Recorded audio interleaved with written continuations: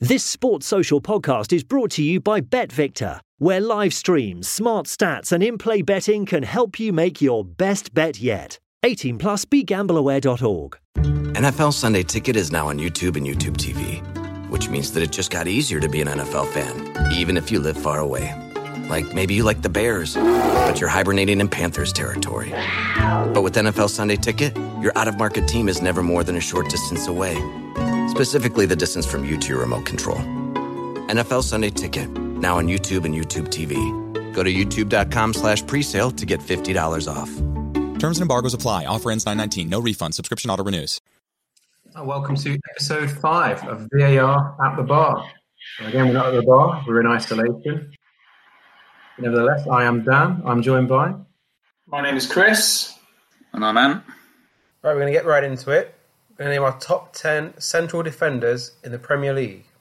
How have you guys found this? Because mine's come out with some funky names, I must admit. I found it a lot easier than our world players from a couple of weeks ago. Yeah. I think I scored just as much, to be honest. I think my top 6 or so I was pretty comfortable with. But then beyond that, I had about another 10 names where I could have interchanged any of them, really. Yeah. But yeah, I mean, I put down a few names. Like you said, the top 5 are pretty good to go. But then it's just a bit of it'd be an interesting debate, I think, on our 6 to 10, if we've got any differences and where we would put people. I'm convinced that we will have some differences. I can almost guarantee it. It'd be interesting because I'm sure that someone's going to put in a bit of a red herring, and I'm sure that's going to create debate. So for that reason, I'm going to start with Mr. Ant. Okay, I'll get my wild card out of the way first, because my number 10 was Paul McGrath. Okay. Now, Fergie disregarded him at United and tried to get him to sign his retirement papers there and then. And then 4 years, and he signed for Villa. 4 years later, Villa come second to Man United in the first ever season of the Premier League.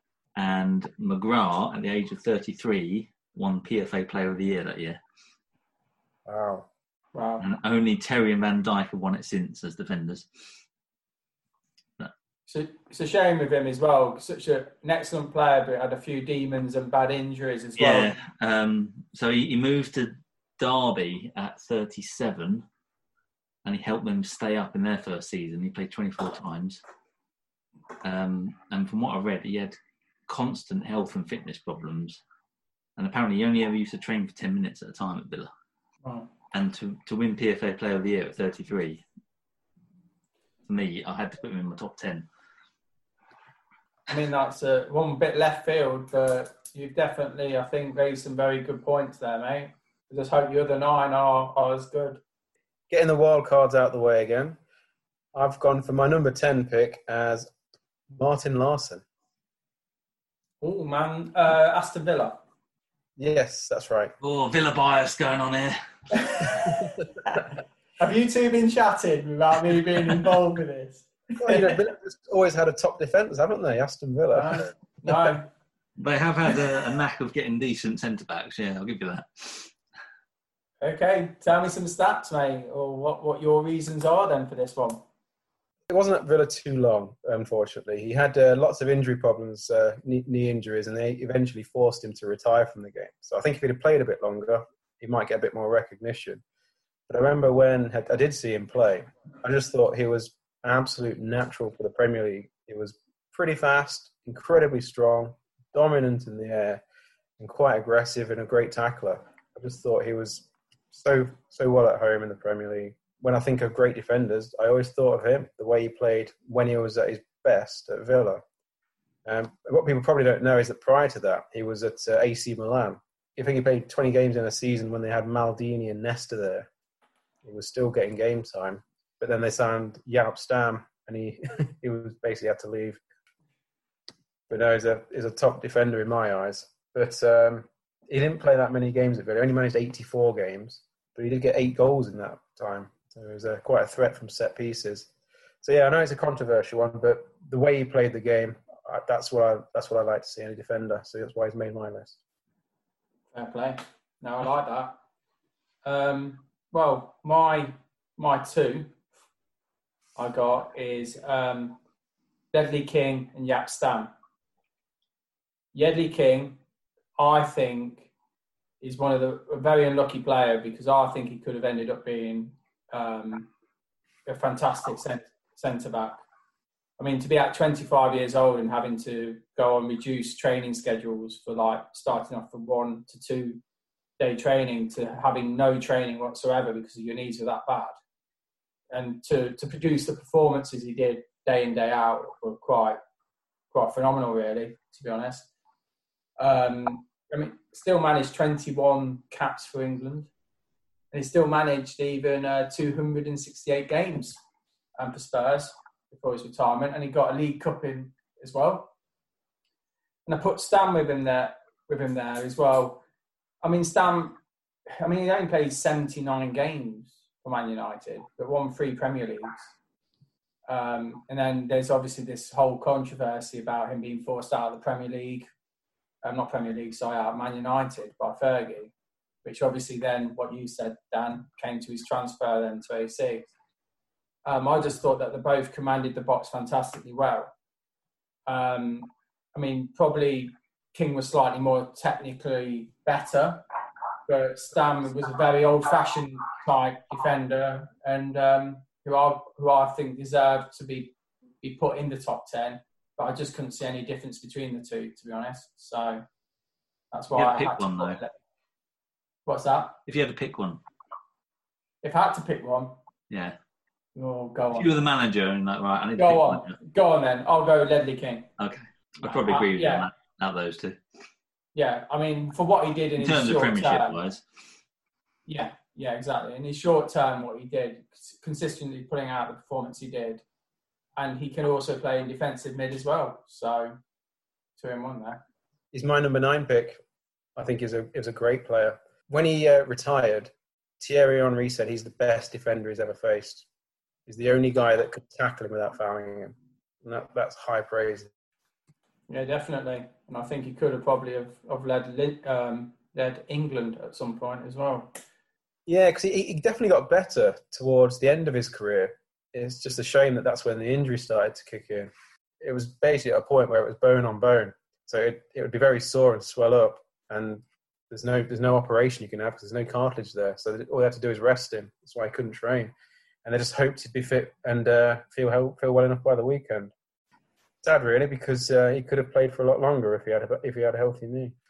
Yeah. Right then, I think that leads to Ant's number 9 then, My number 9 is Ricardo Carvalho. He's a fantastic defender. Obviously, he was part of the Jose Mourinho revolution. Won 3 Premierships, 3 FA Cups. Perfect mentor to John Terry next to him. I think between the pair of them, there was absolutely brilliant defence. That's a fair... just for his record alone, speaks volumes, doesn't it? Yeah. I'll talk about Terry a bit later, but spoiler. I hope everyone's got him on the top 10 list. Well, actually, I've got Ricardo Carvalho as number 5 on my list. Fair enough. It was a great centre-back.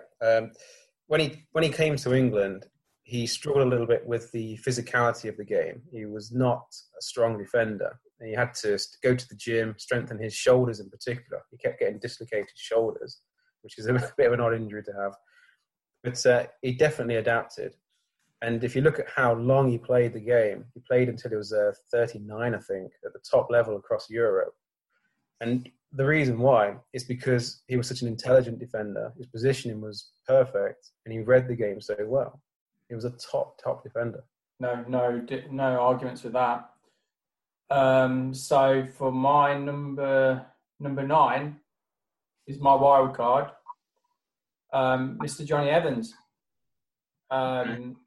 I was close to putting him in. 10 major trophies, 292 appearances at this moment in time. Obviously, there'll be more. What more can you say? Obviously, he wasn't total part of the Man United, when they were winning most of those trophies. But however, I'm looking at more his career recently, with West Brom and with Leicester, and that he's taken that step back to play regular football, and I think he single-handedly sort of kept West Brom up quite, for the seasons that they were there, for two or three seasons. Went to Leicester, and he's proved that he's worth, 20 million that he moved to Leicester. To Leicester, was it 3.5 million? 3.5 million. Bargain at the time. Oof. That was the release clause in his contract when West Brom were relegated. Really? Well, I mean, he's been linked with every major club except maybe Liverpool over the last 5 years. Well, silly money. Yeah, I think Man City close to signing him for 20 million for Leicester snapped him up for 3.5. Yeah.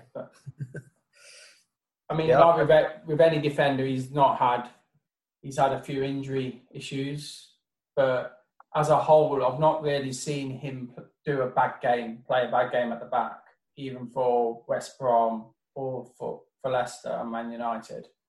I mean, he's been capped 84 times by Northern Ireland, and I'm sure he'll reach 100 caps by the time he decides to retire from international football. And I just think he dominates the air. He's got fantastic aerial ability. He seems to read the game very well as well. And I think with his, like what Ant said, similar to the Carvalho-Terry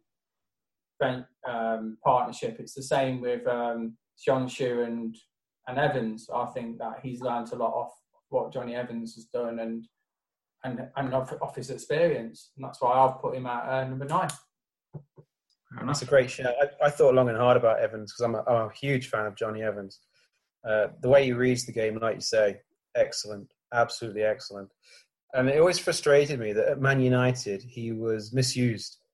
They put him in defensive partnerships where there'd be another defender who would drop a bit deeper and be responsible for reading the game, and Evans would have to do the pressing and he'd have to do the tackling. And he was never made for that role. He never had those physical attributes, and he got exposed a lot, which I thought was stupid, really. But when he's gone to other teams where they've let him lead the defence and play to his strengths, West Brom and Leicester have really got the most out of him, and he looks like a world-class defender now. It always frustrated me at Man U because they didn't give him a fair shot. And another thing is well that they always said, oh yeah, he's one for the future, we'll give him time and things like that. And then suddenly, next thing you knew, he was sort of then off to West Brom, and you just thought, it's just madness, really. I suppose when you think about the centre-back partnerships United have had over the past 10 years or whatever, you've had Ferdinand, Vidic. They did have a strong backbone for many, many years, and it must have been hard for Evans to get in that team. It was, yeah. But I think it was within 2 years they had Vidic, Ferdinand, Evans and Ferguson all leave. And then look what was left. Yeah. Not a lot. True that. Right then, mate. I think, Ant? Phil Jones. No, my number 8 is Virgil van Dijk. Okay. He's only down that low, obviously, because I know he's played at Southampton. He was great at Southampton. And he's been phenomenal at Liverpool. But I think if you ask me if we do this again in 2 years' time, he'll probably be pushing top 3 or top 1. I just think hope so. I hope so, yeah. I really do. He's just, he's got everything. Pace, power. He can read the game brilliantly. He's a great leader, as we've seen for Holland. He's won PFA Player of the Year. He's won the Champions League. He's won the World Club Cup. It's so evident when he doesn't play for Liverpool how good he is. And I know it's not just down to him how much Liverpool have changed as well. It's down to Alisson as well. But Van Dijk's a big part of it. So he's my number 8. But I'll say that he will climb the ranks. Totally agree. I've got him as number 6 on mine. But again, he's just your complete defender, isn't he? He's got composure on the ball. He's got a great reading of the game. He just seems to be everywhere, doesn't he? Like we've said before, I think on other podcasts, that he just pops up in the area that he just almost got that the ball's glued to his foot somehow or to his head. Just incredible reading of the game. Yeah, he's not on my list purely because he's not played enough games But I totally agree with everything you said. I hope that in a few years' time, he's going to be in my top 3 because he's got everything. He's an excellent defender. Okay, Dan, number 8 for you. Right, so number 8 is, and again, another wild card, as you'd say, Chris. All right, I'm just going to read you the stats first, actually. 450 Premier League games. And he's played for numerous clubs. Twice he's been made club captain, and he was a real leader on the pitch. 6'4" dominating centre-back. I've gone for Sylvain Distin. Oh, wow. Okay. Yeah, that is a wild card.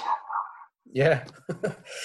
Yeah, so I felt like he's someone who always didn't get the praise he deserved, but he was a strong centre-back for a long time. Yeah, I've seen over it. years I have. I couldn't really talk much about him, to be honest, because I've never paid that much attention to him, no disrespect to him, but he's obviously played for so many different clubs, Portsmouth and Villa. Was he around in Moyes' era with Jagielka at the back? Yes, that's right. Yeah. No, I thought those two worked phenomenally well together during that tenure. Yeah, he fitted in well with that scheme. He was quite an old school centre-back. He thought defending was basically just for defending. He didn't think he had to play on the ball too much. Yeah, that's fair enough. 400 appearances for a Premier League club deserves a mention in the top 10, if I'm being honest. Yeah, I mean, he's number 8 on my list. He's not number 1. There were a lot of players that were close to getting in my top 10 as well. But I just thought on balance, with all the games he's played, and he played at the highest Premier League level for a long time, that's what edged him onto my list. Fair enough. My number 8 is going to be Mr. Vidic, Man United. Have you got him higher? I've got him at 6. I've got him at 6. 6. I mean, to be honest, excellent player. You can't, he's 211 appearances, 5 Premier Leagues, 3 League Cups. A very good Man United team. Only thing I can say is that he seemed to suffer from mental blips with certain players, especially Fernando Torres. Eto'o as well. Eto'o was another one. Milan Baros as well was another one that he struggled with incredibly.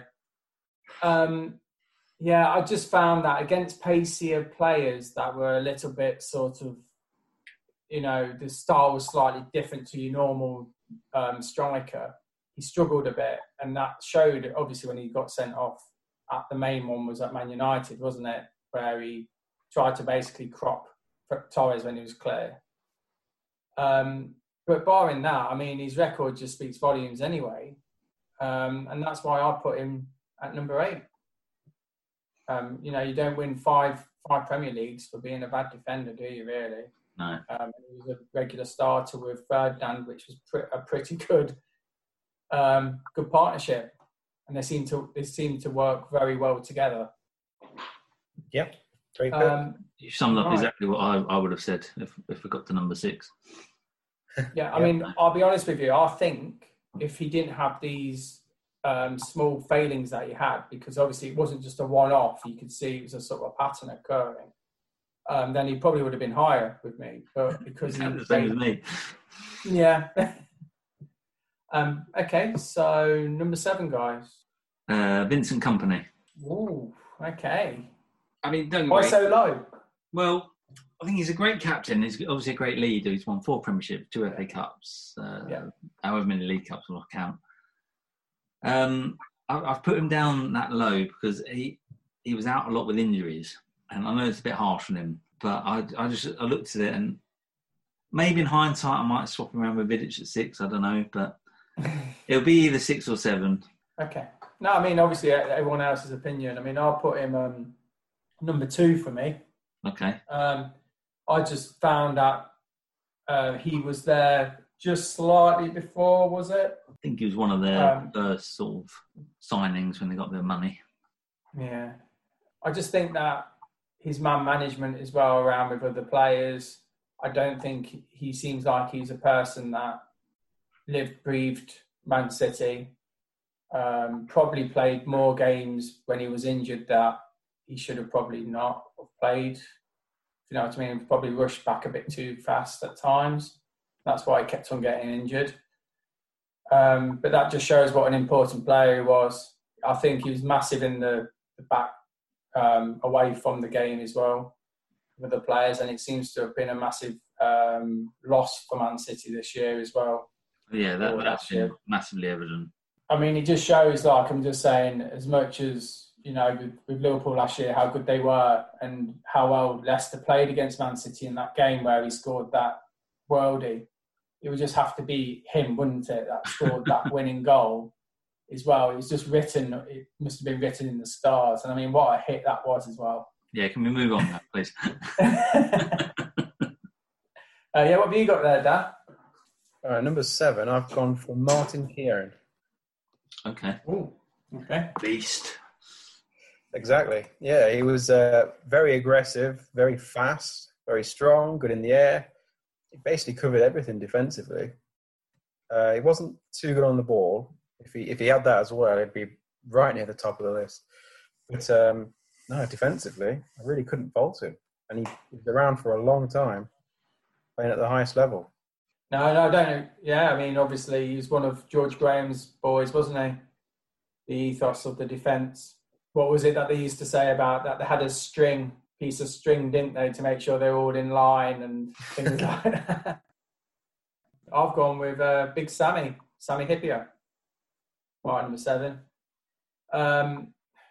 He came at Liverpool when they were in a transition stage, I thought, and he sort of he really sort of shored up their defence. You know, won 2 FA Cups, won 3 European Cups, all 3, not at the same time, obviously. 2 League Cups as well. And I just think he was a real, one of your last sort of old school defenders. You know, and he gets in, his timing was pretty good with tackles. Banged in a few goals as well at set plays. And I just thought he's an incredible leader as well. And he sort of again, another one that breathed the club as well, and the whole ethos. Over 100 caps as well for international. But yeah, that's what I'll put him at number 7. He was a great player. Bargain as well. It was like 2 million we signed him for. And to go on to be captain of Liverpool. Incredible. He really grew from when he first joined, and you could sense that it was just, you know, his time. No one was going to sort of replace him. And at that time, it's a shame really that there was no title, Premier League title. Number 6 for, I think you've done your number 6, have you, Anne? Yeah, it was Vidic. And yours was Vidic, wasn't it? And mine was Van Dijk. So there we go. Moving swiftly on to number 5. Sol Campbell. My number 4. Oh, okay. I mean, he was part of the Invincibles team, obviously. He was just Mr. Consistent, Mr. Cool at the back. You know, he was just another great leader. He won trophies. The fact that he won trophies with Spurs and Portsmouth tells you you're obviously, you know, a great leader as well. Yeah. When was the last time we could say they won trophies? Oh, true. No, I mean, he's my number 4, and just precisely for the same reasons. He's played over 500 Premier League games. Like I say, to win titles not only with one club but with 3 shows that he's obviously there's something about him that he's not just wanting for himself, that he's a team player. And I mean, what he did with Portsmouth and that run in the FA Cup was pretty spectacular, especially against Man United. And where I think Man United did everything bar score. But yeah, I totally agree. And you can't really... I think, because I could be wrong, they knocked out Man United, didn't they, that year? They did, yeah. Dented Man United's double? Yeah. Yeah. When you won the League Cup with Spurs, I think they knocked Man United out as well. And that would have been Man United's quadruple. Just says it all, really. And I mean, to have the guts as well to move do that move from Spurs to Arsenal. I mean, you know, he just shows that he's got that character to sort of do those big money moves. He's not, you know, he's very adventurous and he wants to be the best. And obviously it proved that when he was in that team, the Arsenal team. Dan, what about yourself? What have you gone for? I had Vidic at number 6 and Carvalho at number 5. Oh, number 5. I've gone with Big Tony Adams at number 5. He was my number 3. Was he? My number 2. Oh, might have put him a bit too low down then. This is where it gets interesting. That's your opinion. No, you know, obviously he's an old school defender, isn't he? He's, you know, you're great in the air, not great with pace, unfortunately. But again, if you got positional awareness, which he had, then that was fantastic as well. That really helped with his game. He was one of those defenders that knew what the striker was going to do before even they knew what they were going to do. Yeah. He just read them. And I watched a lot of Euro 96 this week, a couple of the England games, and it was evident in that how good he was. Yeah. It's just with the ball, unfortunately, he was always a little bit iffy. But again, when you've got somebody that wins, 2 Premier Leagues, 3 FA Cups, that's again a great record. And obviously the things before Premier League as well. You know, he was around before that time. And just Mr. Consistency, wasn't he? I mean, that's exactly, you know, captain for Arsenal. He was the main man that George Graham went to. I'm sure if there was any changes, he would go to him to tell the team that. And I think a lot of the teammates, from what I've heard from other interviews, really regarded him as one of the top blokes. All right then, so 4. Gary Pallister. Oh, okay. Part of the early Fergie regime. Was powerful, tall, very quick. He won 4 premierships, 3 FA Cups. He scored goals. He set up goals. He had the national record for a defender at the time of signing for United. And he also appeared for England before he even appeared in the top flight. He just had this knack of scoring crucial goals. Unfortunately, 2 of which were against Liverpool at Anfield to dent our title hopes in '97, but we'll brush over that. I just thought he was just a really good player, and I sort of looked at. I remember growing up, and it was all Pallister and Bruce, and for me, I'd choose him over Bruce. That's why I put him in my top 10. Yeah, it's very underrated. He is very underrated. Yeah, played quite a lot for Middlesbrough as well, didn't he? Yeah. Afterwards as well, he sort of stayed consistent there as well. I think he was pretty good for England when he played as well. What about you, Dan? My number 4 is Rio Ferdinand. So He's my number 3. He was my number 1. Number 1? Yeah. Wow. Yeah, when I think of Ferdinand, I think of defender playing out from the back, passing, dribbling. He had a very good all-round game. But then also his defensive qualities. He could read the game well. He was not afraid of getting physical with a striker.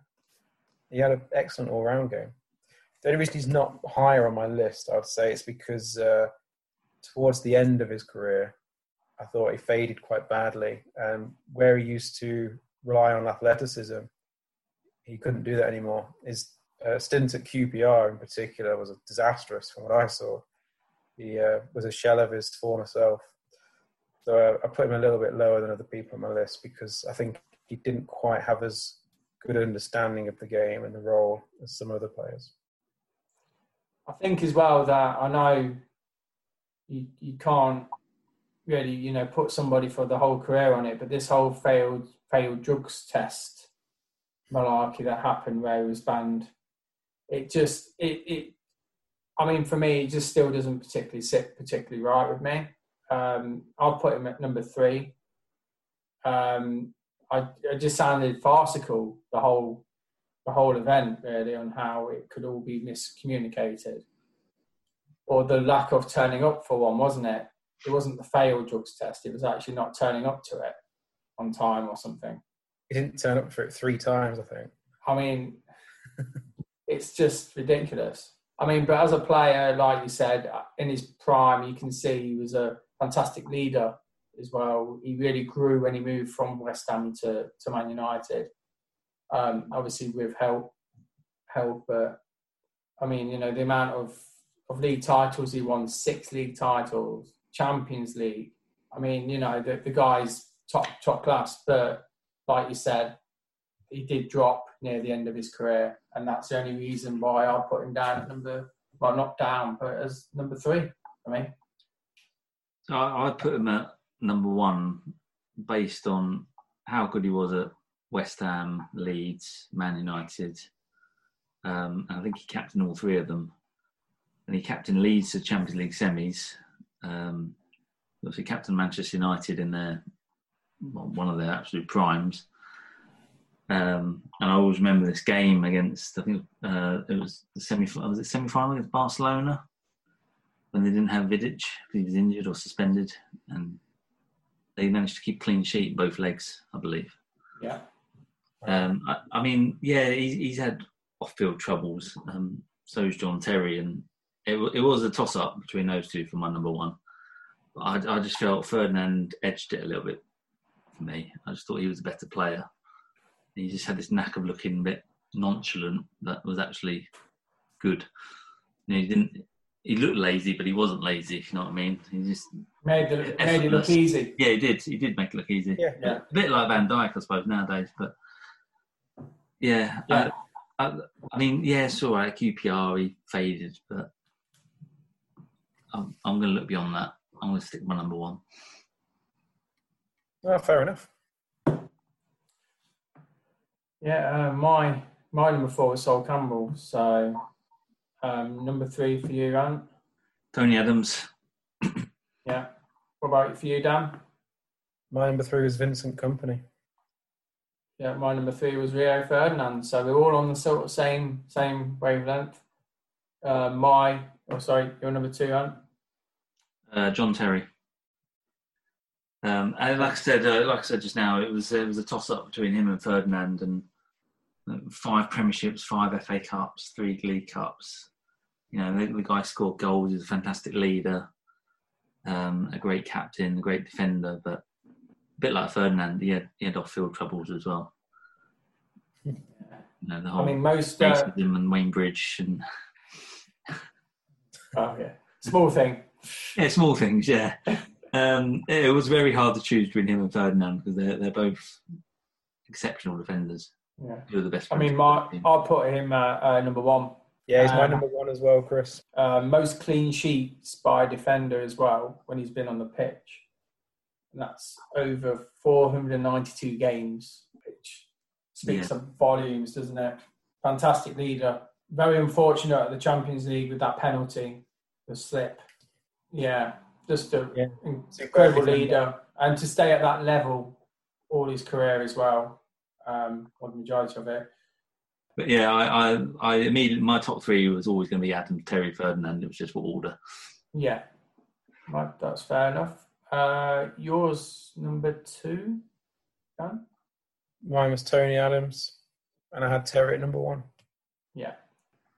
But yeah, I mean, the list has brought out some interesting ones, I must admit, but good bit of research there. I like McGrath, Distan and Lawson.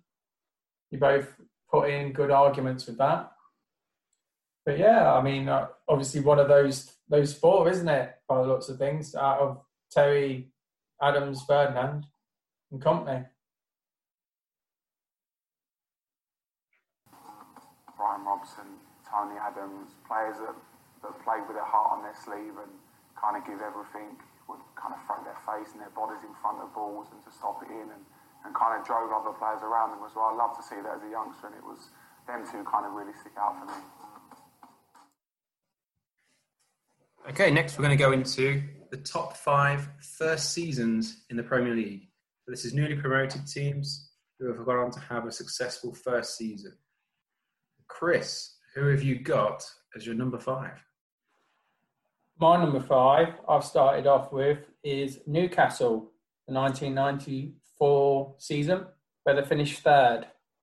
I put them that low, to be honest, because they already had quite a lot of very good players at the time. They had Andy Cole, scored an amazing 34 goals that season. Wow. Beardsley with 21 goals. Obviously, they gave the new sort of ethos for attacking football. Kevin Keegan Way scored the most goals that season as well in the whole of the league. But I put them there for those reasons, really. Because I didn't think, like with the squad, other teams there, that it was as much as a surprise as my other 4 that I've got above it. Yeah, I think you're spot on with that. It's getting a balancing act, isn't it? The amount of investment that they had from the owners versus the expectations, what you thought they would achieve. So I'm totally with you on that one, really. I had them at number 4, with exactly the same reasons. Right, and who have you got at number 5? I've gone Blackburn, 92-93. Again, they're down there, same reasons that Chris mentioned with Newcastle and that I had for Newcastle. I know, obviously, because they had a lot of wealth at the time, and they bought Alan Shearer, who was obviously, like Andy Cole, who scored loads of goals. But actually, Shearer only played 21 games that season. And their biggest win, I think, that season was they smashed Norwich 7-1, which you wouldn't really bat an eyelid at, but Norwich finished third that year. Wow. That shows you straight away they were up there in contention quite early on. Yeah, definitely. Good investment there as well, wasn't there? They had good investment. They brought in Sherwood. I don't know whether at that time, and Batty as well. Yeah, and much like the Newcastle season after, they scored the most goals in the league that year, 68. Wow. And funnily enough, when I was looking at the league table, Oldham, who finished 17th, scored 63 goals that season. Wow. I haven't got a clue who scored them for Oldham, but they scored 63. Wow. That's a good start, that is, mate, to be honest. They needed, obviously, like a George Graham-esque defence coach, didn't they? So that's why they're down the bottom. What about you then, Dan? All right, my number 5 entry, I've gone for Reading in the 2006-2007 season. They finished 8th in the league. They managed to get 55 points, and they were 1 place, or 1 point even, off a UEFA qualifying spot. Very close, but on the last day, they drew 3-3 with Blackburn, so they just missed out on UEFA Cup spot. They had a net spend that season of £350,000 on that squad. Unbelievable. And I had them third on mine for that. I've got here that Doyle was their top scorer, 13 goals. Yep. Coppell won 2 Manager of the Months. Steve Coppell, that is a name from the past, isn't it? He's an Indian. Doyle was also nominated for Young Player of the Year. I think he didn't win it. And their keeper, Marcus Hanneman, had 13 clean sheets that season. Wow. And he came third in the Golden Glove for that. And I just thought that, like you said, Dan, it was a great run, really, wasn't it? Yeah. Twice that season, they went on a run of winning 4 games in a row. Wow. Quite impressive. In January, they beat West Ham 6-0 that season. They were tipped for relegation. They were tipped to finish bottom with no investment and struggling to get promoted several seasons in a row and then finally getting there, but then not improving the squad. It was a big surprise when they played so well in the Premier League and managed to finish 8th. They stayed up for a few years, didn't they? Yeah. Yeah. Chris, who's your number 4? My number 4, I've gone with Notts Forest, the 95 season where they came third. Obviously, Collymore came alive that season, got 22 goals, and then was sold on to Liverpool in that summer, for 8.4 million. I mean, that must have been close to a record fee at that time, wasn't it? It was, yeah. I remember doing that at Grandma's Garden and found out we'd signed him. I mean, obviously, I put them 4th just due to they had the Clough era. Obviously, unfortunately, he you got them relegated. And then he was meant to be quite instrumental in getting Frank Clark in, who had the right, similar kind of ethos to him, got them straight up with that team. And then he managed to keep hold of all their players while they're in the Championship, Steve Stones, etc. And then they came up and then they absolutely hammered the league, really. To come third was, I think, a great achievement. But again, a similar sort of story to Newcastle, I think, due to them keeping quite a lot of their big players, which was a plus. But for this, it's almost a bit of a minus because they already had the tools for the job to do that. And I think they probably did slightly exceed expectation. But obviously from Forest back then you would expect them to come sort of mid-table to higher end maybe. You have them on your list, Dan? Yeah, number 3 for me. Number 3 for me as well. Similar to what Chris said. They also went on an 11-game unbeaten streak at one point as well. Oh, twice. Was it twice? First 11 games, they won 8, drew 3. And the last 13 games, they won 9 and drew 4. Oh, fair enough. Wow. It's a great run, really, isn't it? Yeah. They had a net spend of 2.35 million. All of that was on Brian Roy. Which backs up your point. It was all about keeping that squad together. That was what brought their success. My number 4, I've gone for Sunderland in the 99-2000 season. They finished 7th that season with a total of 58 points. It wasn't plain sailing for them. They scored 57 goals. They let in 56. They lost 4-0 on their opening day against Chelsea. But then they managed to score a lot of goals, mainly down to Kevin Phillips, who scored 30 Premier League goals in 36 games. And they had a net spend in the pre-season of £1 million. Quinn and Phillips, such a good partnership, though. Yeah. A proper big man, little man going on. It was good to watch, wasn't it? Yeah. And got Ruud Gullit sacked. Yeah. 2-1 win at St James's. I remember that game. He was just so good, though, wasn't he, Phillips? Just so accurate. Sort of every shot seemed to at least go on target or go in, especially that season. Every chance he got, he sort of took. Right, so we move on to number 3 for Chris. Number 3 was, for me, Reading. Okay. I had Forest. And you had Forest, as did I. So then on to number 2 then, Chris. Oh, quick turnaround there. I've actually gone Sheffield United this year. I've done exactly the same at number 2. Yeah. I know it's not finished, hypothetically. Purely the reason why I've left them off. Is that the only reason why? I finally put them in, but I left them off for that reason. They have been great.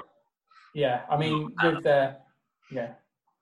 mean, because of obviously how football's changed as well, money talks a lot, but Sheffield United have proven that you don't need to spend a hell of a lot of money to play in the top league and be consistently good. And I just think that even some of the games that I've seen them lose, a lot of them I've looked and gone, they haven't deserved to lose that. Like, for example, the Liverpool at home this year, they scared the living hell out of Liverpool. And due to a Henderson mistake, unfortunately, obviously Liverpool won. But I just think they're brilliant to watch. And God knows what his formation is. Like we've spoken about this before. But he's got defensive players pushing forward, and the team just knows exactly what they're doing. And that's just down to good management. Yeah, what stands out is we're 28 games in. They've only conceded 25 goals. They've got the second best defence in the whole league.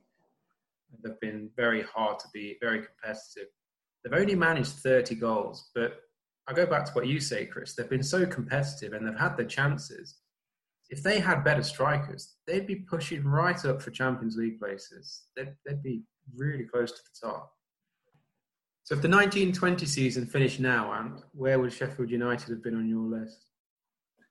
I'd have stuck them in somewhere between 3 and 5. I'm actually quite surprised with the praise you've given them in previous episodes. Just not over yet. I thought I'll leave them off. I thought this topic was perfect for your love for Sheffield United and Chris Wilder. They were in my mind until I actually looked to see all the other ones we had on my list, and I thought, I'll leave them off. Okay, so Ant, who have you got at number 2? I had Sunderland at number 2. All right, I think on to number 1 then. Chris, number 1. My number 1 is Ipswich. Same here. Yeah. What an incredible season they had. Marcus Stewart, 19 goals. I've got George Burley, Manager of the Year. They had a mixture of experience and youth. So they had the younger players like Richard Wright, Bramble coming through, and you then had your more experienced heads like Jim Magilton. They've just set the league aligned to come. I've got here 5th. Yeah, 5th. It's fantastic. I mean, I'm 4 points. lucky because I think they got relegated the following season, but obviously it was they had a good run, didn't they, with that? Yeah, they finished 4 points behind Arsenal in second, which is unbelievable. Yeah. No one gave them a hope in hell of staying up at the start of the season. Yeah, they only spent £4 million on what was viewed to be a weak squad. To improve that squad, the only notable signings were Herman Hreiderson and Martin Reuser. Oh, well, we all know about Herman Hreiderson now, don't we? Yeah, relegation the man of doom, isn't he? After 5 games, they only had 4 points as well. They struggled at the start of the season.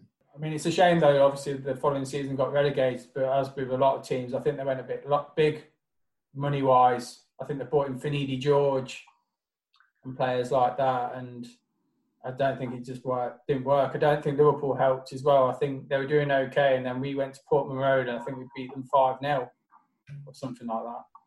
Yeah, UEFA Cup campaign didn't help, did it? Stretch the squad. No, exactly. They ended up playing Inter Milan, didn't they? I seem to remember.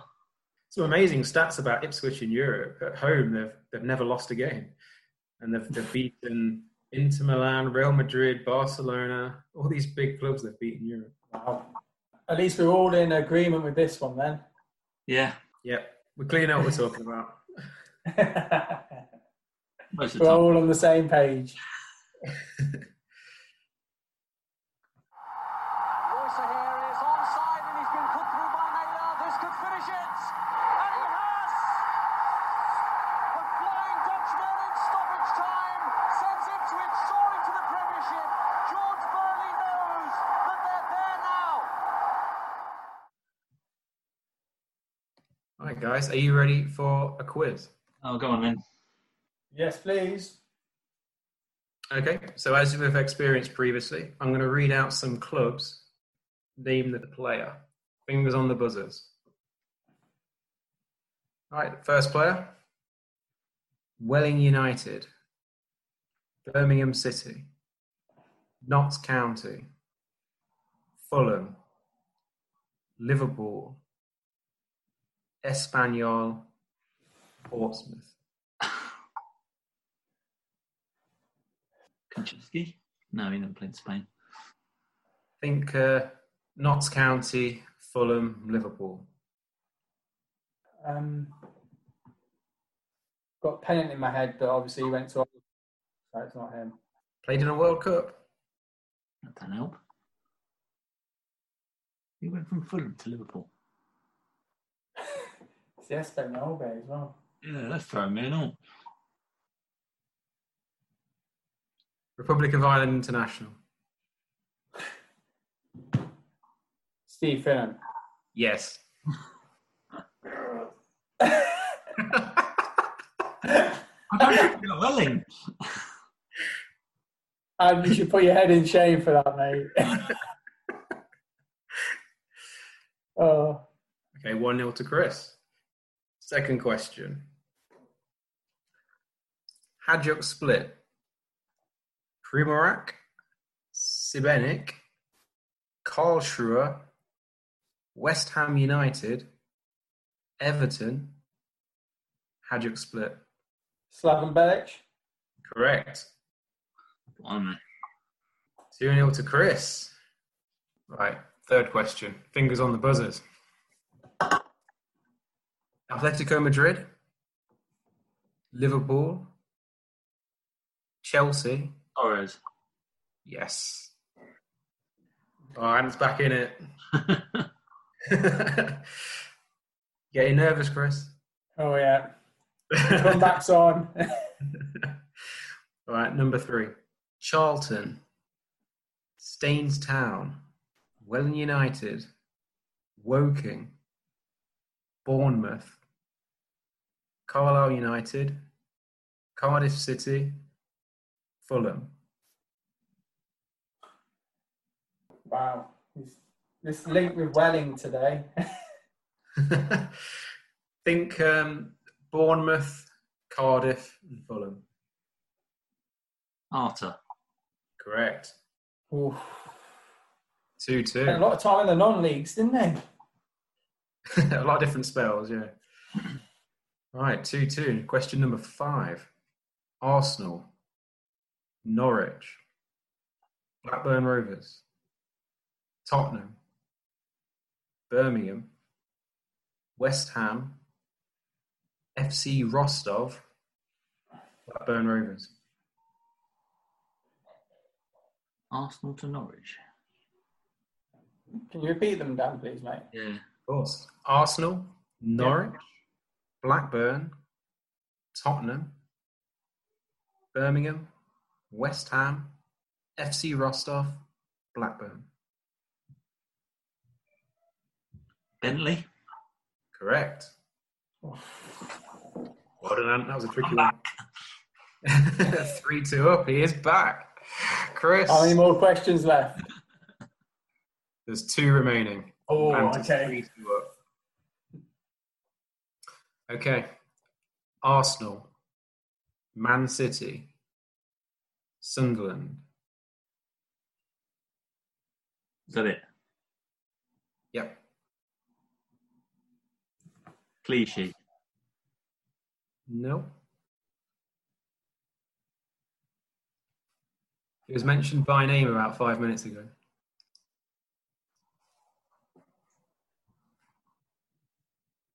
Quinn. I'm looking for my head. No, Quinn, correct. Ah. So, Ant, you've won. You're 4-2 up with 1 to go. Ah. Need a consolation. So, for a bit of pride, Chris, can you get the final one? I need to phone for last week. Yeah. Okay. PSV Eindhoven, Man United, Lyon. Depay. Memphis Depay. Bye, correct. Okay, well done, Chris. Got consolation there, but Ant is the winner, 4-3. Oof. Are we keeping track of all these? We need a leaderboard. Well, can do. Yeah, we can do. If you want to email us with any of your top 10s, which will probably be dramatically different to ours, and do it to VAR2020@gmail.com. Or you could also Facebook us on VAR at the bar, or even you Twitter us on VAR at the bar 1. All right. Until next time. See you later. See ya. Bye. Sports Social Podcast Network.